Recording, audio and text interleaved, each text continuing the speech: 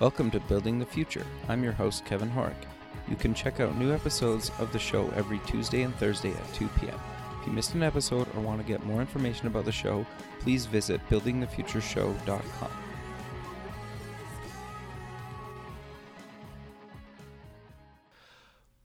Welcome back to the show. Today we have Rachel Rennock. She's the CEO and creative director at Start Hatching. Rachel, welcome to the show. Hey, thanks. Thanks for having me. Yeah, I'm excited to have you on the show. I think what you're doing is actually really interesting and super important. But maybe before we kind of get into exactly what you're working on, let's get to know you a little bit better and start off with where you grew up. Sure. So I actually grew up in upstate New York, just outside of Syracuse. Okay. And I actually I went to public school in Syracuse, and then I ended up going to Syracuse University for communications design. Okay. Keep going, sorry. No worries. So that's a program out of the Visual Performing Arts School at Syracuse. A lot of people think I came out of Newhouse, but I actually didn't. Okay. So I got to give credit where credit is due. Sure, fair enough. And I had a great experience there, and pretty much sent me directly to New York after that. Sure. So what made you want to take kind of arts and design and communications in university?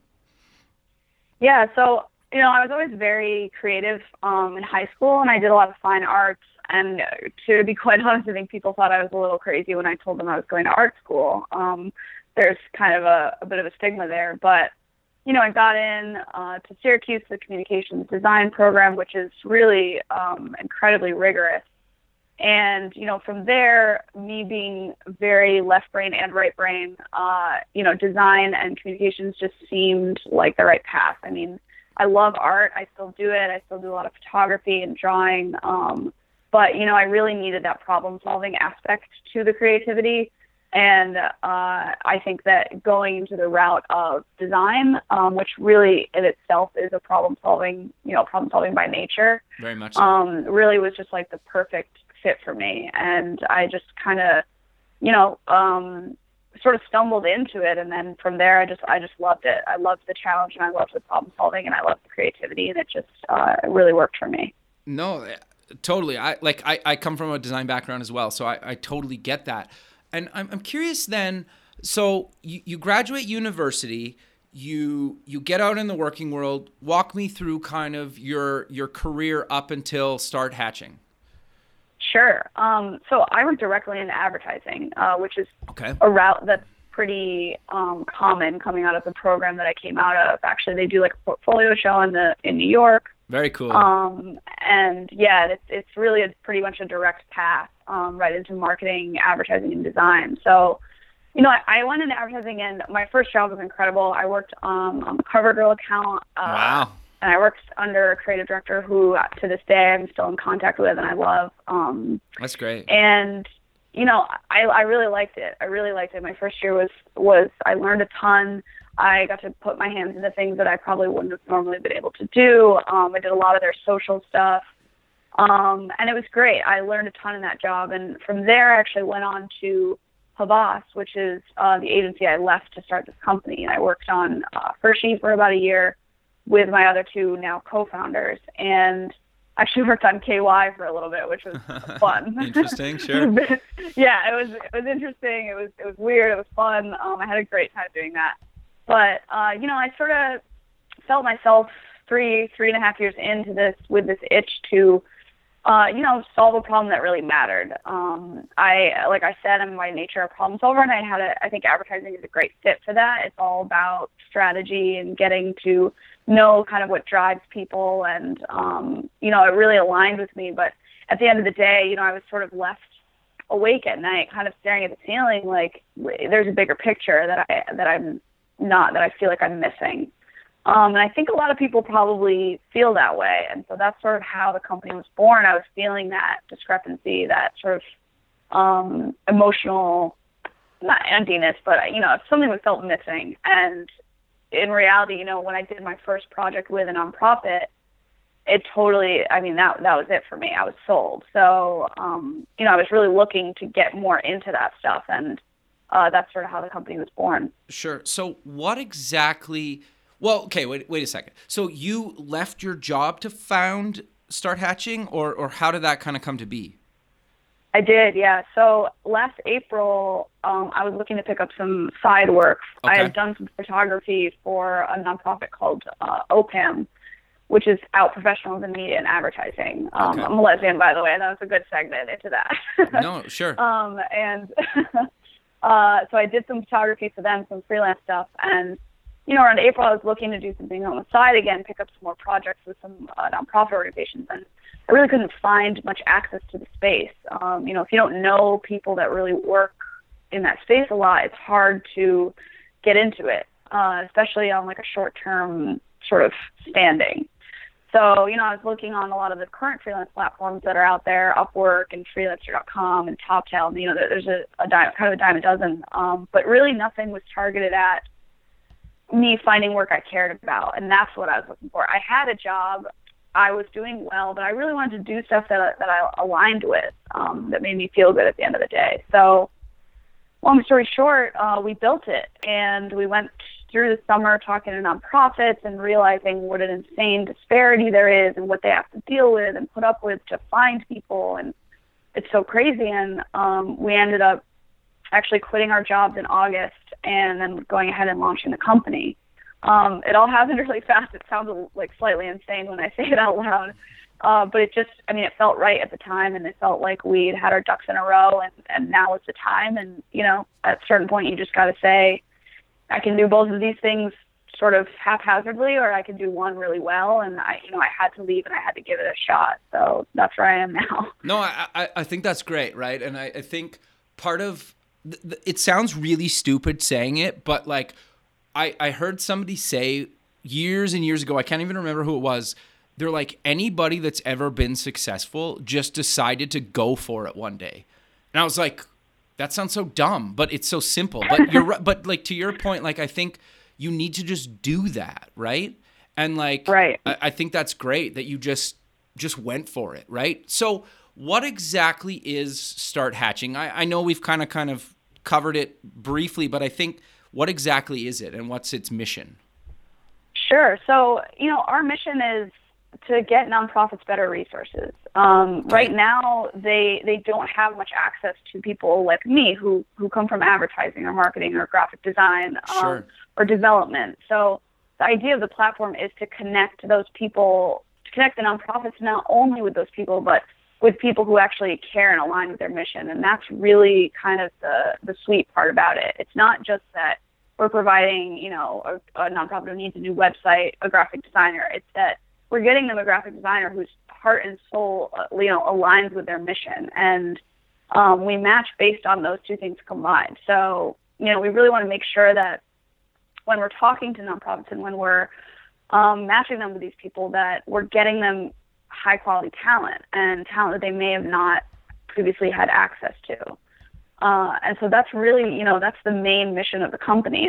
And for us, the people in the nonprofit sector, they save lives. And I say this, I feel like I say this every day. And they do that. They do that whether it's animals or women or refugees or the LGBT community. That is what they're doing. They are actively saving lives, and they've dedicated their lives to this. So for us, a big part of the company is, demanding the respect that they deserve and really making sure that those people have everything they need to solve those problems. Because when you're tackling a problem as complicated and tough as like homelessness, you should have access to whatever you need in order to get that done. And if we ever hope in our lifetimes to see those problems be solved, we have to start paying more attention to these organizations and giving them what they need. No, I totally love what you guys are doing. And I think, and I'm curious to know your thoughts on this. Like, at least in my experience, I find sometimes people are generally willing to help other people, and they're even willing to help people in other countries, whether they're donating. There's been relief efforts if something, bad happens in some part of the world. But I think sometimes we forget about the people in our own local communities, that really need help, whether it's like homelessness, like you just mentioned, or a handful of other causes, right? Do you find that some people kind of forget about the people in need in their own kind of communities? Yeah, what's interesting about what you're saying is you're right. It is human nature, and it's innate in us to want to help. I think anybody can attest to that, and I truly have based my entire company on that, and I believe it. I believe most people, when given the choice, will help. In terms of locality, these problems are complicated. They're not sexy. They start on a grassroots level. They start locally, and something that we've actually been really trying to remind people of, especially in the current political climate, is amazing. Like, donate to the ACLU. They do amazing work. Donate to Planned Parenthood. They do amazing work. But really, truly look at the organizations in your community that are doing, similar things or fighting similar causes, and make sure you're getting out and supporting those guys, because the ACLU having hundreds of thousands of followers on Twitter, or, Planned Parenthood is very well known. They do get a lot of that attention, and that's great because they're tackling really tough causes. But it's really, really important to know and embrace the charities on a local level who are doing things like food drives for the homeless, or shelters, or, no-kill shelters for animals, like things like that really will directly affect your community. And I think that sort of method and that thought process trickles back into government as well. I mean, local is everything, and paying attention in those local scenarios is really what's going to start creating that change that we all so desperately need and want to see. Oh, totally. And I think, like, what I really like about kind of what you guys are doing is you're trying to help people that actually need help, right? And it kind of sounds stupid to say it like that simple, but that's what you guys are doing, right? And I think it makes a lot of sense, and I think there's a much needed hole in the market that you guys are filling with that.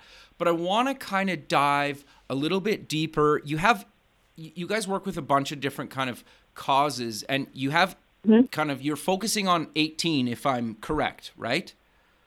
18 types right now. Okay, so walk me through kind of how did you come up with those 18, and then what are you guys doing for each of those causes, and how can, like, people get involved and help these causes?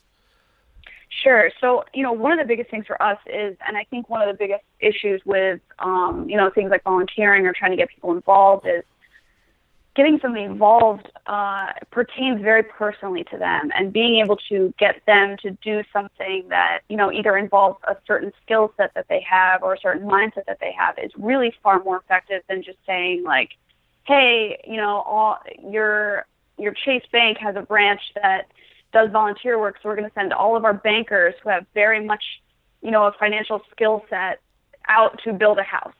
Like, to me, that type of scenario doesn't make so much sense. And it's interesting because what nonprofits really need, outside of obviously people who are, going to build a house, is financial services. They need accountants. They need lawyers. So for us, we're really trying to hone in on those professional skills and make sure that they have access to those skills as well, because part of being a nonprofit is your infrastructure. It's your organization. And, if it were effective for just me to just go out and give a homeless person a sandwich, then the nonprofit sector wouldn't exist. And the reason it does exist is because they form these programs, and they're looking at the bigger picture, and they're trying to solve a bigger problem than just a one-to-one person scenario. Sure. So we started with the 18 causes that we knew were the most common. A lot of humanity type of stuff, medical aid, things like that, community education, certain oppressed groups, civil rights, LGBT, disaster relief, things that, are pretty common and people are familiar with, can get on board with. And eventually, we're going to roll out into some of the more nuanced things that might see a little bit less funding or might be a little bit less paid attention to, arts, music, things like that, we're looking to roll out in the future. But for these causes, it's interesting to see, because no matter what silo or vertical you're in, if you're, the ACLU, or if you are a no-kill shelter, you still need a website, right? Mm-hmm. Yeah. You still need social media. You still need a developer to help implement that automation software that everybody's trying to sell you. Like, you still need the same stuff. Your cause is different. Your mission is different. And that's why we match based on that. But in general, a lot of these organizations, they're pretty much like a base level of supplies and tools almost that they don't have a ton of access to that we really want to bring to the attention and give to them. Got you. So we'll cover the freelancer side in a second. So if I'm a nonprofit, I come to starthatching.com. What do I do if I want to get some sort of service done for me? Sure. So what's so interesting about us is we've actually flipped our business model a little bit. And I think a lot of nonprofits are used to either expensive staffing agencies or consultants or, anything in that kind of realm. And for what we did is it's free to sign up. It's free to post a project. And the nonprofit only needs the funding to pay their freelancer. So they only need to set aside funds to justify paying, a graphic designer to redo their website. And we actually make money by taking a service fee from the freelance side. So, okay. Because you're bringing them work. It's like a referral fee, right? Exactly. Yeah, okay. Very cool. Yeah, so we're bringing them work, and more importantly, we're bringing them work that they care about, hopefully. Sure. So, we take that service fee, and that way, it's fully beneficial for the nonprofit. They don't have to go back to their donors or their funders and say, I got to pay this subscription fee to get, a staffing agency to get us a graphic designer, or, whatever the route is. All they have to say is, hey, look at our website. It needs to be redone. We're going to set aside funding to do that. And that's much easier for them to justify in terms of spending to do that. So for us, really, we connect them, we make that match happen, and then the nonprofit only needs to be able to pay their freelancer, and that, the rest is history. So we're essentially trying to replace the RFP, the request for proposal, which is very much how they get their work now. So when you, obviously, you'd probably potentially need, let's go on the website. So I need a new website. You match me with a freelancer that can handle the new website. But if I need social media, do I have to post kind of one for a website and one for social media, or can I combine the two, or is it really up to me? So it's really up to you. I mean, right now, so in terms of a website, if you have a specific project that needs a bunch of different skill sets, like a lot of websites, they need designers and developers. Right. They're actually able to create a project for both of those things at once. Gotcha. If you want to use a graphic designer and you can make a project that says just general graphic design, we need a new website, we need a rebrand, we need some social media, they absolutely are able to do that. It's really at the disposal of a nonprofit. But, for the most part, if you have individual needs, and a lot of these organizations do function this way where, they know they have a gala coming up, so they're going to need a big social media initiative or something. They can just come on and they can source people who will help them with that immediately. And so we're trying to create sort of efficiencies in how they're finding and outsourcing people to get stuff done that they need. Got you. Okay. No, that makes a lot of sense. So if I'm a freelancer, how do I get involved and start kind of potentially working with causes that I'm passionate about? Sure. So as a freelancer, again, it's pretty simple. They just sign up, and there are a couple things that are required. They have to have a functioning website, some sort of portfolio that showcases their work, and we're working through some vetting processes. We're in beta right now, so right now we actually manually vet for our nonprofits. Okay. Because one thing that we hear is, I can't deal with 20 applicants. I don't have time. Fair enough. So we're working to help, match them with people who we think could do really well with their cause. But as a freelancer, you come on, you make a profile, and then essentially you get an email or notification every time there's a project posting that aligns with your skills or cause that you have selected. Okay. So every time somebody posts something, if I'm a freelancer and I want to help with the refugee crisis, and I mark that on my profile when I sign up, if there are project postings that align with my graphic design skills and the refugee crisis, I'll get a notification or an email that says hey, this is totally up your alley. Come check it out, do some awesome work, solve some problems that matter. And that's pretty much how it works. Okay. So does the cause or the nonprofit set the price tag, or is it really kind of up to does it really depend on the type of project? Or I guess who sets the price of the project? Right. So that's one of the things that is actually probably the most unique about us. On other freelance platforms, it's sort of a bidding game. Like I could go on as a freelancer and say like, I'm $150 an hour, deal with it. Mm-hmm. And, you know, if you want this quality, whatever, X, Y, Z. For us, though, we know that A, that's a total headache for the nonprofit who already is strapped for time and resources. Totally. And B, it's just a completely different market. So when you're coming to us, you know that you're working with nonprofits. It's not about going to the highest bidder. It's about doing work you care about and also getting paid.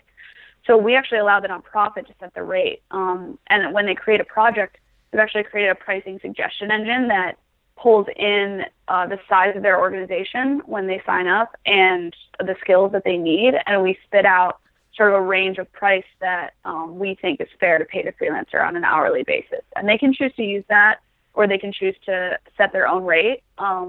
But, you know, it's like an Airbnb sort of pricing model where you can see what the other apartments are listed for in your area, and you can choose to be in that range, or you can choose to do whatever you want. But it's suggested that you go with the recommendation. Got you. So are you guys just looking for freelancers, or do you have kind of companies, saying, you know what, we're going to dedicate some resources to actually building something that we're passionate about? Or are you guys just looking for freelancers right now? So right now, I mean, we focus mainly on individuals. Okay. We've had a couple of like small groups of people who, you know, are quote unquote agencies, but I think they're really just like kind of their own one-stop shop. Okay. Sign on, and we definitely don't say like, no, you can't be on here, because if they're willing to, as long as they're willing to do it for the rate that the nonprofit sets, it's totally fine with us. Okay. The thing that we want to avoid is getting like small agencies or people on site that are then, you know, getting in contact with these nonprofits and then being like, well, we have overhead costs, we have XYZ, so it's actually going to be, the scope is actually going to be XYZ. And they're like, whoa, I didn't sign up for this. And it's much cheaper for them to just go with an individual graphic designer who doesn't have to like pay rent somewhere, to work and whatever other overhead costs there are. So for us, like, if you have the skill set and you want to get involved and you're okay with the price tag, then by all means. But we definitely don't want anyone coming in and being like, it's $3,000 extra for this website, because that'll be a big no-no. We'll for sure have to deal with that if it happens. No, that makes a lot of sense. So I'm a freelancer. I pick a cause and a project that's on Start Hatching, and I say and we both mutually agree to work together. How does that kind of exchange happen? At what point do you guys kind of handle the whole kind of exchange, or do you just kind of that point pass on contact details and then let the freelancer and the nonprofit work together, or how does that work?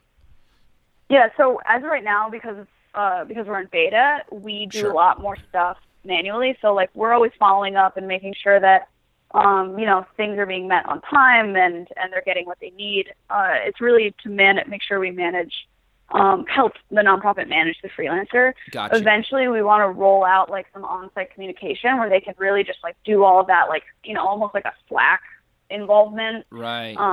Within the actual website, so that they can then coordinate on-site with us, because they actually pay their freelancer through our Stripe payment platform. Yeah.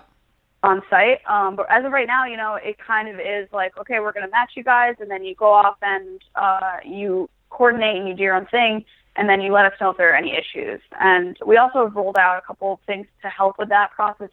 Some like briefing templates that are downloadable, some like project timeline templates, just little admin things that help, the nonprofit organize and keep their freelancer on track and going in the direction that they need them to. Sure. So when you're matching a nonprofit with a freelancer, do they need to be in the same geographic location, or can they be kind of spread out wherever? So that's kind of the beauty of it, right? I mean, we can connect a nonprofit in Michigan, in the middle of, a small town in Michigan, with an amazing graphic designer out of Wyden and Kennedy in New York, So for us, like, I think that's actually kind of the amazing part about it. If somebody needs someone on site, like, we need somebody to photograph an event, then that's something that we would probably handle manually at this point. But for now, most of the stuff that they need is very remote, and, it can be done remotely and just sent over in files. So I think one of the coolest things about what we're doing is, like I said, connecting some of these like sort of smaller, more local charities and nonprofits with some of these like, you know, top of the line graphic designers, developers that are coming out of huge cities like New York, Sure. or Austin or San Francisco. And then they're essentially getting access to the same talent that the Apples and the Coca-Colas and the, you know, Microsoft of the world are also getting access to. So that's been actually a really cool part of it for us. No, I think that's great. I love that idea, right? And part of the reason I asked the question is because I figured that was going to be your answer, right? And you're right, because sometimes there might be like a small town that maybe like most people haven't necessarily heard of that really needs something, and like a designer in San Francisco is like, yeah, I'll do that or whatever, right? That's amazing. I love that you guys are kind of bringing those two people or organization and person together, and I think that's really great. So for people that are maybe a nonprofit, and I know we've kind of covered throughout the show, like kind of design and photography and development and stuff like that, but maybe for people that are still maybe a little bit unclear on all the things that a nonprofit can ask, you know, start hatching to get for them, what other things are you guys kind of matching freelancers and projects and nonprofits to? Like, is there anything else outside of kind of the design and the graphics and the photography? Yeah, so we do anything from, you know, like you said, design, development, planning, and production. But Okay. for us, you know, that can mean a back-end development. Like a lot of nonprofits come to us and they say, well, you know, we're upgrading our automation software, but we really need a back-end developer to help us get that going for like a couple of weeks. So we stack a lot of those people that they need. We also look at stuff in production. So if they need to, you know, make a video, or they need to do like some sound editing, video editing, we offer all of that stuff, casting. We do a lot of planning stuff too, that's just strategy, or even like event planning. Okay. And then, you know, app development, web development, even like banner animations. A lot of people come to us and they just need like quick email templates made. Sure. You know, or they need to upgrade their Drupal website or whatever it is. And so, you know, we try to match them with those sort of short-term people that can help that get going without it being a huge headache. Eventually, though, and actually a skill we just rolled out is grant writing. Oh, very cool. Yeah, that could be really useful. Yeah, so we actually planning eventually to expand beyond just the creative. I mean, we started with what we knew coming from advertising, but Sure. eventually we want to roll out into some of the larger things that nonprofits are already hiring contractors for. We've gotten a bunch of grant writers on site now. We're looking to maybe even do like accountants and lawyers in the future, you know, anyone in finances, financial services, things like that, that just allows them to get better access to people who can help, you know, get their organization what they need. So we're definitely looking towards the future in terms of skill set. Sure. No, I love that. I think that's great. And you, yeah, it's almost like an infinite possibilities of stuff that you guys and verticals that you guys can kind of work in. But I'm curious, you have a design background. How technical would you consider yourself to be?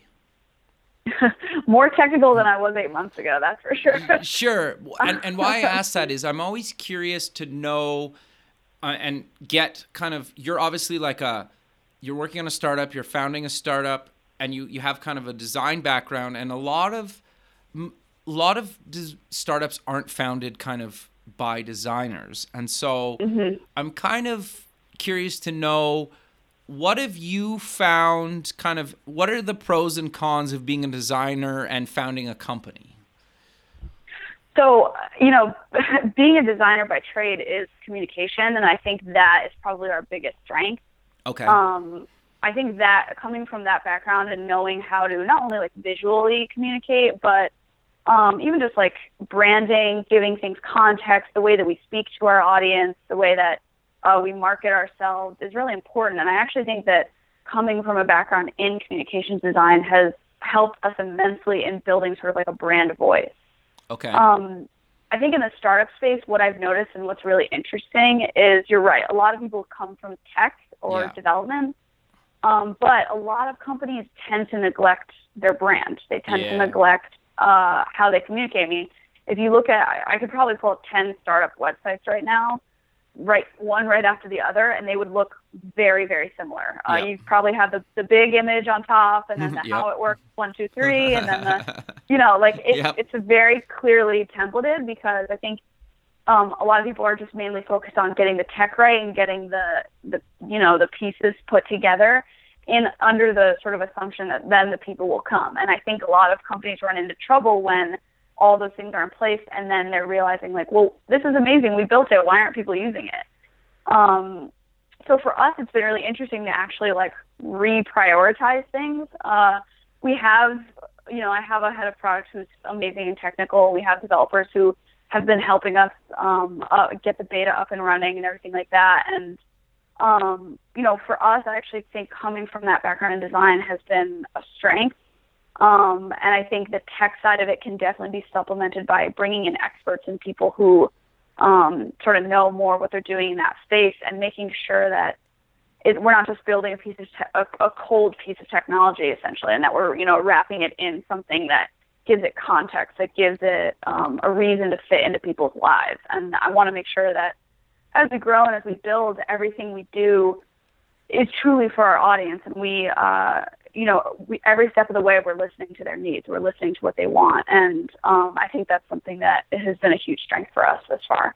No, I think that's great. And I hope more designers start companies is kind of the point I'm trying to get across, right? Yeah. So I'm curious, though, what kind of cons would you say, not having kind of more of a design background than a technical background, have you kind of had to kind of overcome? Because like you said, you're a lot more technical now than you were 8 months ago. But I think that in itself is inspirational, right? Because, and I think you can turn kind of the negatives of not being necessarily having a total technical background into something where it is positive. And it sounds like you're obviously doing that. So I'm curious to know, like maybe 8 months ago, what were the challenges that you had not having necessarily a huge technical background? Sure, yeah. So honestly, first and foremost, tech and business are totally different languages. Totally. I mean, the jargon and the acronyms and the, 8 months ago, if you had told me SAS or a SaaS platform, I would be like, I don't know what you're talking about. Like, I don't know what that is. Sure. And so there is a big learning curve there in terms of just really kind of understanding what people are saying, like what's going on. I did a ton of reading this summer, and I continue to read, anything from like corporate finance for dummies, literally, is where I started. Sure. No, there's nothing wrong with that. Yeah. And just kind of snowballing it from there. I mean, there's definitely been challenges along the way. You run the risk of being taken advantage of.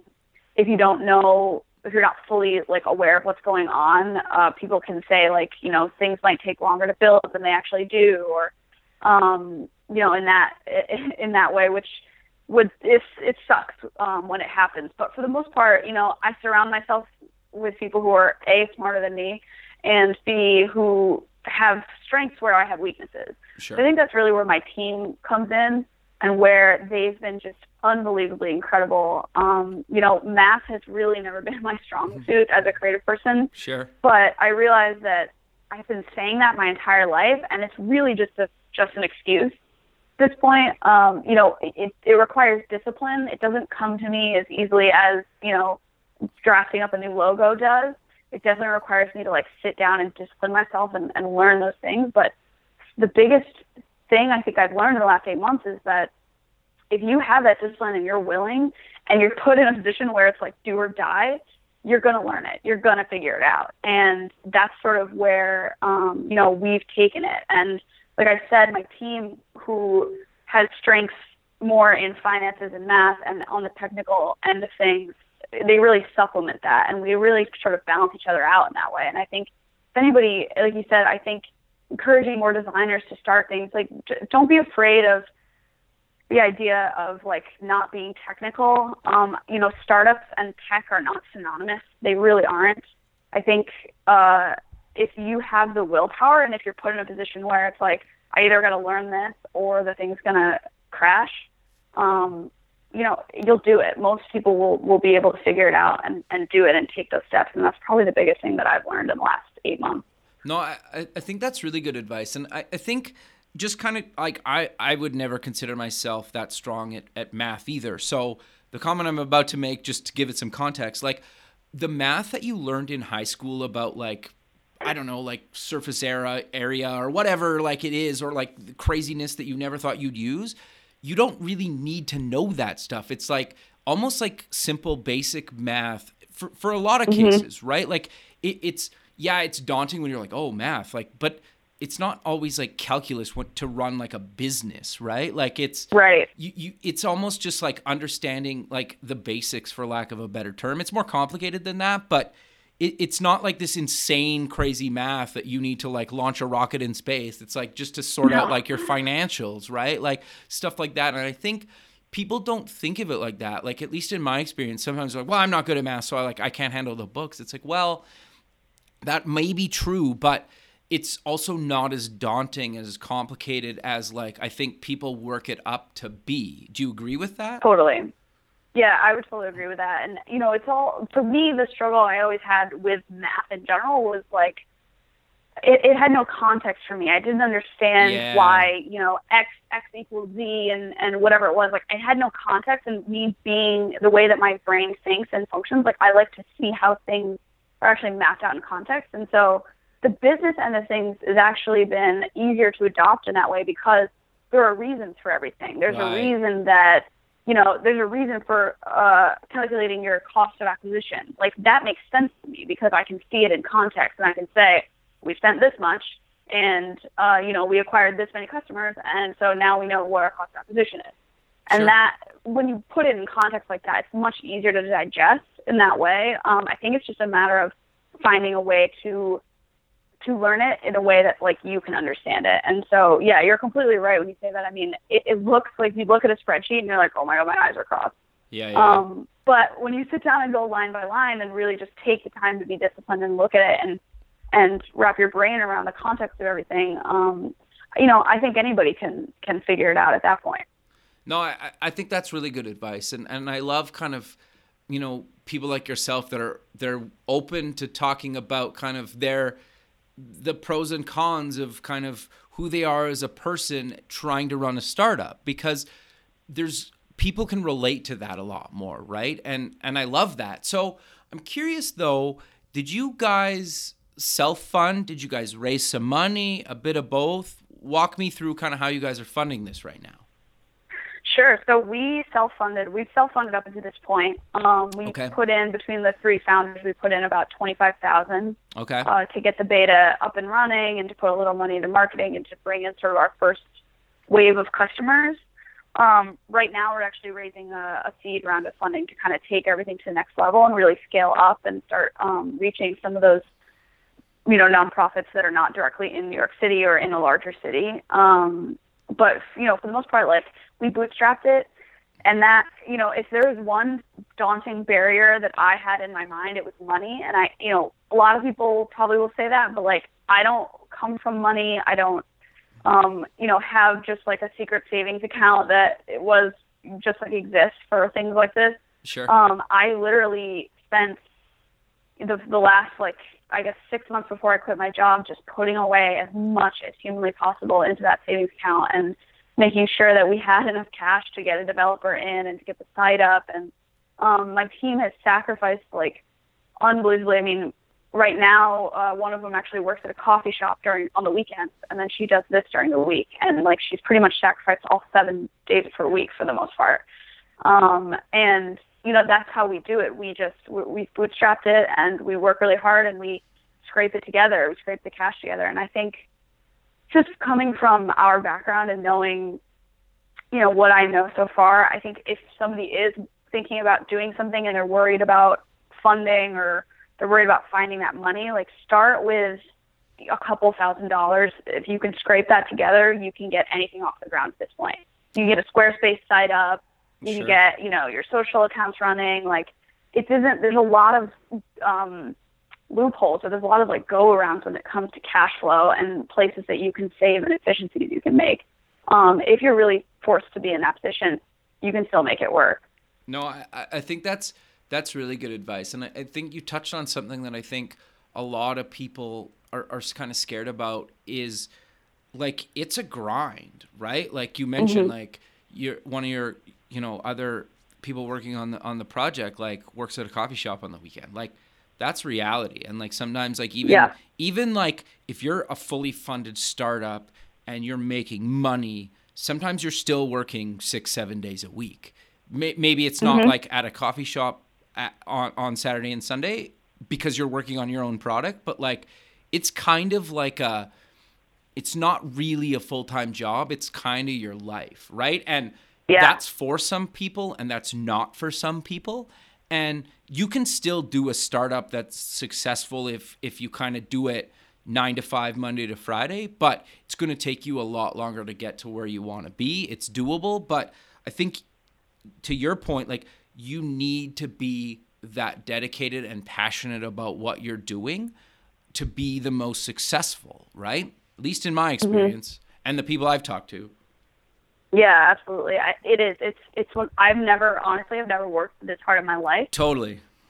It's constant. But you love it, right? It really doesn't ever shut up. Oh, I'm obsessed with it. If I wasn't obsessed with it, I wouldn't have made it this far. I mean, all of us, the entire team is so incredibly passionate about this idea. And when we see the actual problem that it's solving and like that bridge that we're building to close the gap between nonprofits and resources, it's inspiring. And I would say this is the hardest I've ever worked in my life. I barely have any money in my bank account. I'm definitely like living off of ramen. We all are, but it's absolutely 100% worth it. And I've never once, thought to myself like, God, I shouldn't have done this. Everybody has their bad days, and I want to acknowledge that because that's a real thing. Everyone is going to wake up on a Wednesday morning like, I'm so exhausted. I can't do this right now. Like, everyone's going to have those moments where they want to quit, and that's completely normal. Totally. And I think, unfortunately, like, everything that you read and everything that you see is just like success, success, success, but everybody has days where they want to quit. Very much so. But the bottom line is that, like, you always push through that, and something good will always happen to counteract that, and then you'll remember why you're doing it in the first place, and then you just move forward. And so, I would say, like, and there's actually a great article that I read about the psychology of being an entrepreneur and how that can take a toll, like, mentally and emotionally on you. And it's a really important, I think, point to touch on, because it is stressful and it's very emotional and it's very up and down, and you are going to go through that, but it's worth it if you're really passionate about the idea. No, I 100% agree. And it's funny because like I'm sure you get asked this too sometimes. People are like, oh, so like what are your hobbies? You're like, the startup. Like the company. Yeah, you're like, I don't have hobbies. And actually I had like, this is a few weekends ago, me and a couple buddies like flew out and met another buddy in another city, and like we kind of just had like a guys weekend for a few days, and they were like, you work too much, man, like you need some hobbies. And I just kind of laughed at them. It's like that it's not even a reality. Like it's like, I appreciate it, but like people that aren't doing it don't really get it. And I think that's the point I'm trying to get across is like the only people you can have these conversations with are other people that have been through it or going through it. Like if somebody, absolutely. Right. And so I think just having people to like bounce ideas off, or people like yourself that are willing to openly, publicly talk about, there's days like a Wednesday where you're just like, you know what, I just want to give this all up and go do something totally different. Right. And like, we all go through that, and it's normal. And like, sometimes you'll have something will go sideways and you pick yourself back up. Like, I think that's great. And I love, to your point a few minutes ago, that, you guys are kind of just figuring out how to do this, get money here and there, and do this and keep going. And I love that. Right. And so I'm kind of curious though, you mentioned about marketing, Start Hatching. And I'm curious, how did you guys actually market the platform, and how did you get in front of these nonprofits? Totally. So we started locally. The thing about with nonprofits is the people that work in the sector, they're very loyal people. They're very trustworthy when you can gain their trust. But it takes a while to build those relationships and to gain that trust. We learned very early on that, putting a couple $100s behind a promoted Facebook post is just not going to do it. Interesting. And they get cold called and they get sold to, a million times a day. And I think, a lot of times they're under the impression that people don't really get it. A lot of for-profits make the mistake of going into the nonprofit sector and saying this is what you need. You need to do X, Y, Z. And the nonprofit people are kind of oh yeah, they kind of roll their eyes yeah, we know that'd be so nice if I had a developer on staff. Thanks for letting me know that I need a new website. I know. And so something that we actually did and adopted was that idea of a listening tour. And, we started just by saying hey, what are your problems? What's your day-to-day like? What's the biggest pain point about, finding resources? And in New York, there are a lot of events. There are a lot of nonprofit events. We joined a bunch of different, email listservs. We joined a bunch of different sort of organizations like the Center for Social Innovation. Be Social Change is a big one, Civic Hall. So we just kind of dove in and put ourselves in, we went to them, we put ourselves in the environment in which they were already and just asked. We just asked questions and we listened to what their needs were. And we said, okay, that's awesome. And then we went out and we tried to build a product that reflected the solving of those problems. So in terms of marketing, it started by listening. And then, we provided the service to a couple of them and they loved it. And, like I said, they're very loyal, trustworthy people. And once they love something, they're going to tell other people about it. So there's a big word of mouth thing that happens within the sector, especially in terms of resources. And that happens with individual graphic designers. And it also happens with, technology. Hey, I tried this, this, and this. I liked this one. But I wasn't a huge fan of that. And that they honestly, they talk about these things a lot. And so, we just want to make sure that whenever we are talking to nonprofits or whenever we're trying to provide a service for them, that we always start by listening. It's never good to approach a situation and say, I know what you need, because in reality, most people who don't work at a nonprofit have no idea what they need. Sure. And, there's a quote actually that's coming to mind that a professor once said to me, if you walk into a room and act like you know everything, people will tell you nothing. And if you walk into a room and act like you know nothing, people will tell you everything.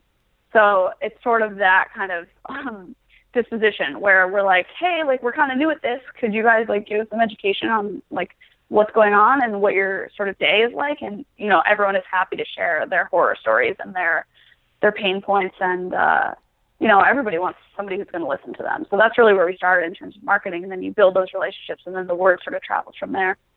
No, I think that's great. And I love that kind of angle on how you guys are promoting Start Hatching. I think that makes a lot of sense. And to your point, you're right. People get bombarded by stuff all the time. And if they actually feel like you care about the community, they're way more willing to at least hear you out and try what you're doing. Right. So I think that's great. But sadly, we're coming to the end of the show. So let's close with mentioning where people can get more information about you guys and any other social media links you want to mention. Sure, yeah. So our beta is up live right now on starthatching.com. It's fully functional. If anybody needs any projects done or they have any short-term needs, feel free to sign up and create a project. I'll just reiterate a couple of things. It's free to sign up. It's free to post projects, and you really just only need to pay your freelancer the rate that you can afford. So that's pretty much the main thing. Our social media is all under Start Hatching, so you can find us on LinkedIn, on Facebook, on Twitter. We love our Instagram. It's it's interesting and weird, and if you're looking for a good laugh, probably check out the Instagram or the Twitter. But yeah, for the most part, like I said, our mission is to get those nonprofits what they need, and we're here to advocate for them, and we're here to demand the respect that they deserve, and we're really excited about what we're doing. And thanks for having me, by the way. No, well, I was just going to say, thanks again for taking the time out of your day to be on the show, and I look forward to keeping in touch with you guys, and, have a good rest of your day. Yeah, definitely. Thanks again. Perfect. Thank you. Bye.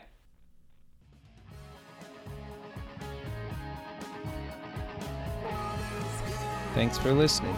The music for the show was done by Electric Mantra. You can check them out at electricmantra.com and keep building the future.